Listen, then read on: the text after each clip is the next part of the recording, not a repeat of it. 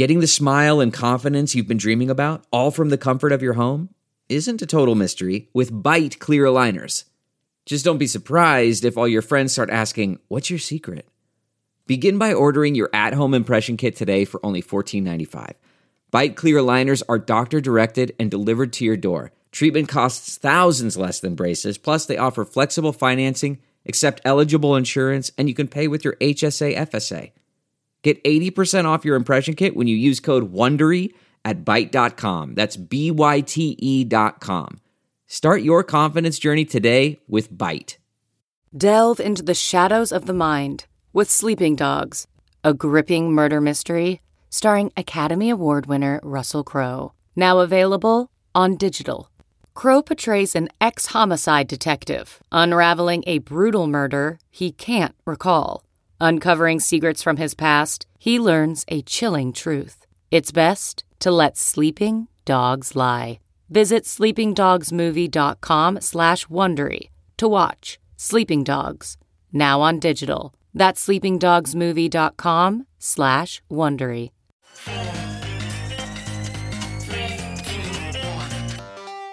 Welcome back to The Breakdown with me, NLW. It's a daily podcast on macro, Bitcoin, and the big picture power shifts remaking our world. The Breakdown is sponsored by Nexo.io, Circle, and FTX, and produced and distributed by CoinDesk. What's going on, guys? It is Wednesday, October 26th, and today we have a good old-fashioned price show. One quick note before we dive in. There are two ways to listen to The Breakdown. You can hear us on the CoinDesk Podcast Network feed, which comes out every afternoon and also features other great CoinDesk shows, or you can listen on the Breakdown Only feed, which comes out a few hours later in the evening. Wherever you listen, if you are enjoying the show, I would so appreciate it if you would take a little time to leave a 5-star rating or review. It makes a huge difference, and I appreciate all of you who have done that. Also, a disclosure, as always. In addition to them being a sponsor of the show, I also work with FTX. All right, folks, well, the coins, they are running. As I mentioned the other day, we're getting ready for a little South American adventure, and so I have been buried. I haven't been much on Twitter, and I certainly haven't really been checking the price. So imagine my great surprise when last night I looked and everything was up 5 to 10%. Imagine my even greater surprise when that seemed to continue on into this morning. Was there some major news that I missed? The fabled Fed pivot? Some remarkable crypto catalyst? Or did people just get bored of crappy prices? Today's show is all about finding out what the answer to that question is. So to the details. On Tuesday morning, crypto started pumping hard. Bitcoin was up more than 5% in 8 hours, going above 20,000 for the first time since the first week in October. When all was said and done, Bitcoin posted its biggest one-day gain for the month. The move in Ethereum was even more explosive, moving up more than 11% and breaking above 1,500, which is a level not seen since mid-September. Bitcoin has spent the last 40 days in an extremely tight range, only reaching prices above 20,000 per coin on 3 days during that period. It also only dropped below 18,500 3 times, with one of those trips to the lows coming in October. Katie Stockton, the co-founder of Fairlead Strategies, said, quote, "Some people are watching $20,000 for the psychological significance of it," end quote, but wanted to see consecutive daily closes above roughly 19,600 to confirm a minor breakout. So let's talk about what interpretations for this move are, and let's start with those focused on crypto. When it comes to Bitcoin itself, nothing new exactly has happened, at least nothing acute.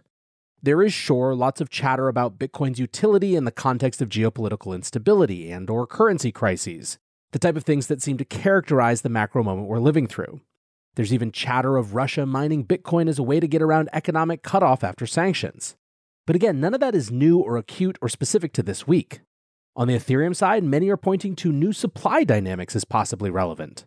One of the key promises of Ethereum's monetary policy moving forward from the merge was that issuance would become deflationary.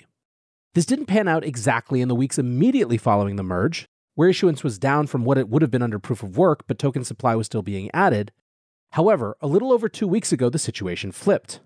Protocol usage increased, which caused the burn rate to exceed the issuance rate for the first time since the merge.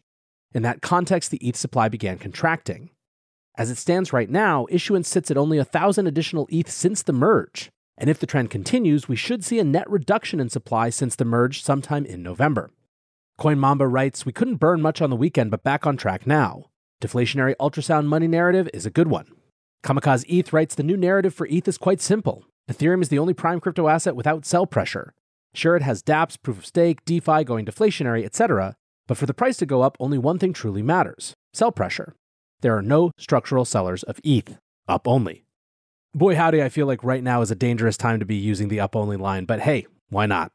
Now, a few other folks were looking more structurally at the long-term dynamics of these assets in comparison. ZeroX Sisyphus wrote, ETH BTC puked vast majority of pre-merge move in September, but as ETH has moved towards being deflationary in the last week, the cross showed signs of life. ETH as possibly the only asset in crypto without constant selling pressure should make it excellent for pair trades. I think ETH BTC should now work in a bear market because there are structural sellers of Bitcoin, miners, Gox, Finex Auction, but no such sellers remain for Ethereum that I am aware of. I think alts still outpump ETH in a bull market because that's where retail flows will go. Now, there remains no word about additional Gox unlocks, so for now that remains just FUD. Miners, as you'll hear in a show later this week, could actually, though, be facing some of this pressure. Still, net-net, none of these narratives convince me. When it comes to specific, significant moves on any given day, I'm always going to be looking for something much more acute than these general broad-based narratives. In other words, a key exogenous event, like some big press conference from the Fed announcing some major shift in policy, or alternatively, something that is more about market structure. So let's ask whether anything happened in either of those columns. There were certainly a fair number of liquidations as part of the move. Odinfree writes, bears get burned by Ethereum. Short liquidations hit a 2-year high. All in all, Tuesday's move saw a massive $700 to $800 million worth of liquidations across all tokens. These are levels not seen since July 2021. Bitcoin market saw more than $360 million in liquidations, and Ethereum almost matched that number. Nearly 9 times as many shorts were liquidated than longs across both major markets, which could indicate that a large short squeeze contributed to the speed of the move. Meanwhile, open interest, or the amount of outstanding derivative contracts that have not been settled, increased by 6.6%, implying traders opened more positions in anticipation of a further price surge. Now, net-net, some think that this might mean the action is over. Gamma Chain wrote, aka the powder keg has been burnt, and that's all the squeeze we're getting for now. Up to spot to push further or re-revert. Net-net, there was something going on, but I don't know if it explains all of this. So what about macro catalysts? Basically, all of our recent moves have featured heavy macro elements, and this one wasn't any exception. The dollar index, or DXY, or DXY, a measure of dollar strength against major foreign currencies, started the day on Tuesday with a sharp decline, dropping almost 1% between 9 a.m. and 10 a.m. It eventually settled at a new level just under 111, which is a 3-week low. The DXY saw highs above 113 in October and 20-year highs of 114 in September. The 10-year Treasury bond also dumped at the open, dropping 75 basis points in the first hour. Now, the 10-year is sort of a fundamental tenor that everyone watches, so the yield going down at the same time as the dollar was going down kind of made sense. These moves are quite large for these types of assets, and some are commenting that we may be past the peak now in terms of dollar strength and rising bond yields. Ryan Detrick, the chief market strategist at Carson Group, referred to magazine covers featuring the US dollar from Barron's and Bloomberg Businessweek and wrote, the US dollar is looking top-heavy and breaking down. The fact that this is happening after not 1 but 2 bullish magazine covers is all the more interesting. A strong US dollar has been a major headwind for risk assets. Should this keep sinking, it could be another positive sign. Cycle Strategy, a market analyst, said there is very good chance that yields in the dollar take a big pause here. Island reversal on TLT, yields and dollar breaking down. If you were talking about it here on FinTwit, all burned from previous top calls, us included. Want to keep more profits when trading? Get the best possible prices and trade with 50% lower fees on Nexo Pro. The new spot and futures trading platform uses aggregated liquidity of over 3,000 order books collected from multiple sources. Utilizing the complete Nexo suite allows you to earn interest and borrow funds as you wait for the next trade setup. Visit pro.nexo.io. That's pro.nexo.io and sign up today.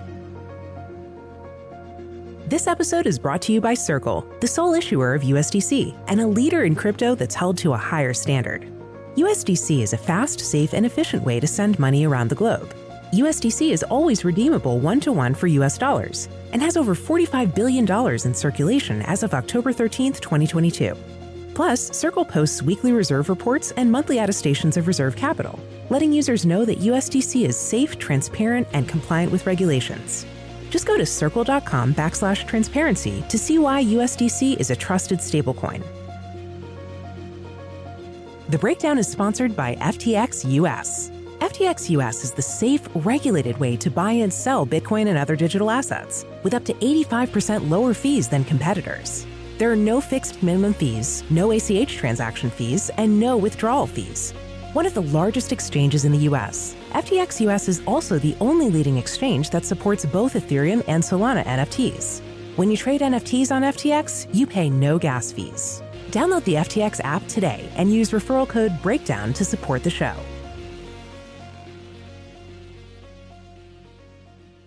Now, what about risk assets more broadly? Have they also been affected by these recent shifts? The short answer is yes. The S&P 500 has gained 5.5% since Friday's open and put in a solid 1.6% gain alongside the crypto pump. The Nasdaq rose even a little bit more, 5.9% during the same period. Another explanation then is we're simply seeing crypto keep its correlation to US stocks. Alex Kruger was a little early to this call last week on Friday, tweeting US bond yields may have just peaked. He retweeted that yesterday saying, "I don't always call the top on interest rates in real time, but when I do, I nail it. That's why I went risk on last Friday. Cross-asset correlation strengthened and weakened, but it is still all one trade." Kruger argues that the triggers on Friday were the Timros Fed leak, which editors note we talked about a couple of shows ago, Japan MOF's second intervention, and Fed's daily. On Monday, the new Xi Politburo committee sent China crashing but failed to keep global markets lower. Today, it is the UK in the driver's seat once again, and long bonds.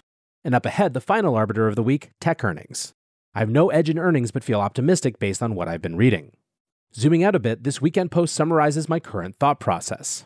The post says, "An issue widely in display in my opinion is thinking about the Fed's pivot in binary terms. Pivot, no pivot. Yet this pivot is data dependent and not tied to a single data point.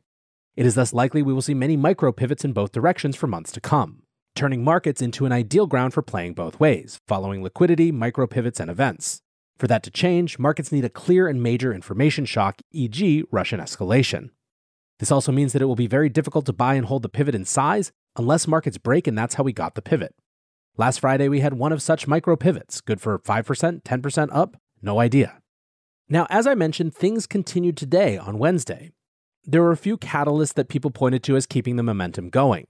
First, the Bank of Canada came in a little softer than expected with their most recent rate hike, and in so doing, they warned of growth concerns. Canada's central bank had grown their benchmark interest rate by a full 100 basis points or 1% in July, and then by 75 points in September, and it was widely expected that they were going to raise interest rates by 75 basis points again. However, they bumped rates up by just 50 basis points instead.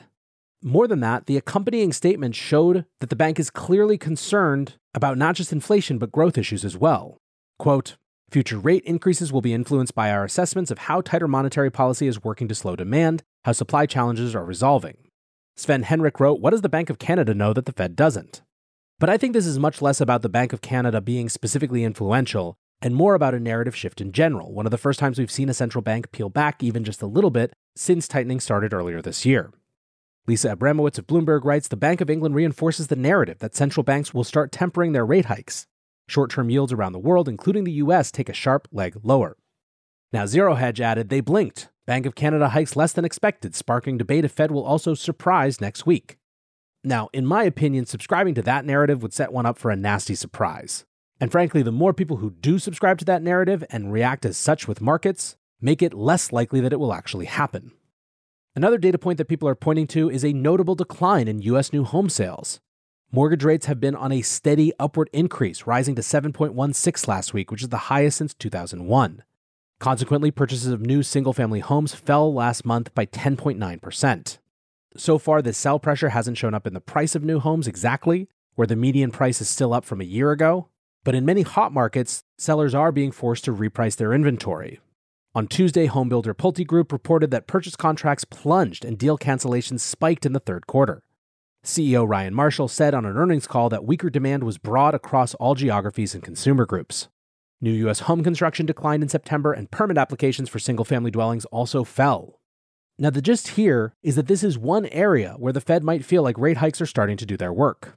And so again, in the context of a larger pivot narrative, it's one more piece of evidence. Still, I think a lot of folks are pretty skeptical. They feel like they've maybe seen this movie before. Investor Adam Cochran writes, "So markets are currently interpreting good news as good news, bad news as good news, no news as also good news, and unrelated news also probably kind of good news. Might not be entirely healthy."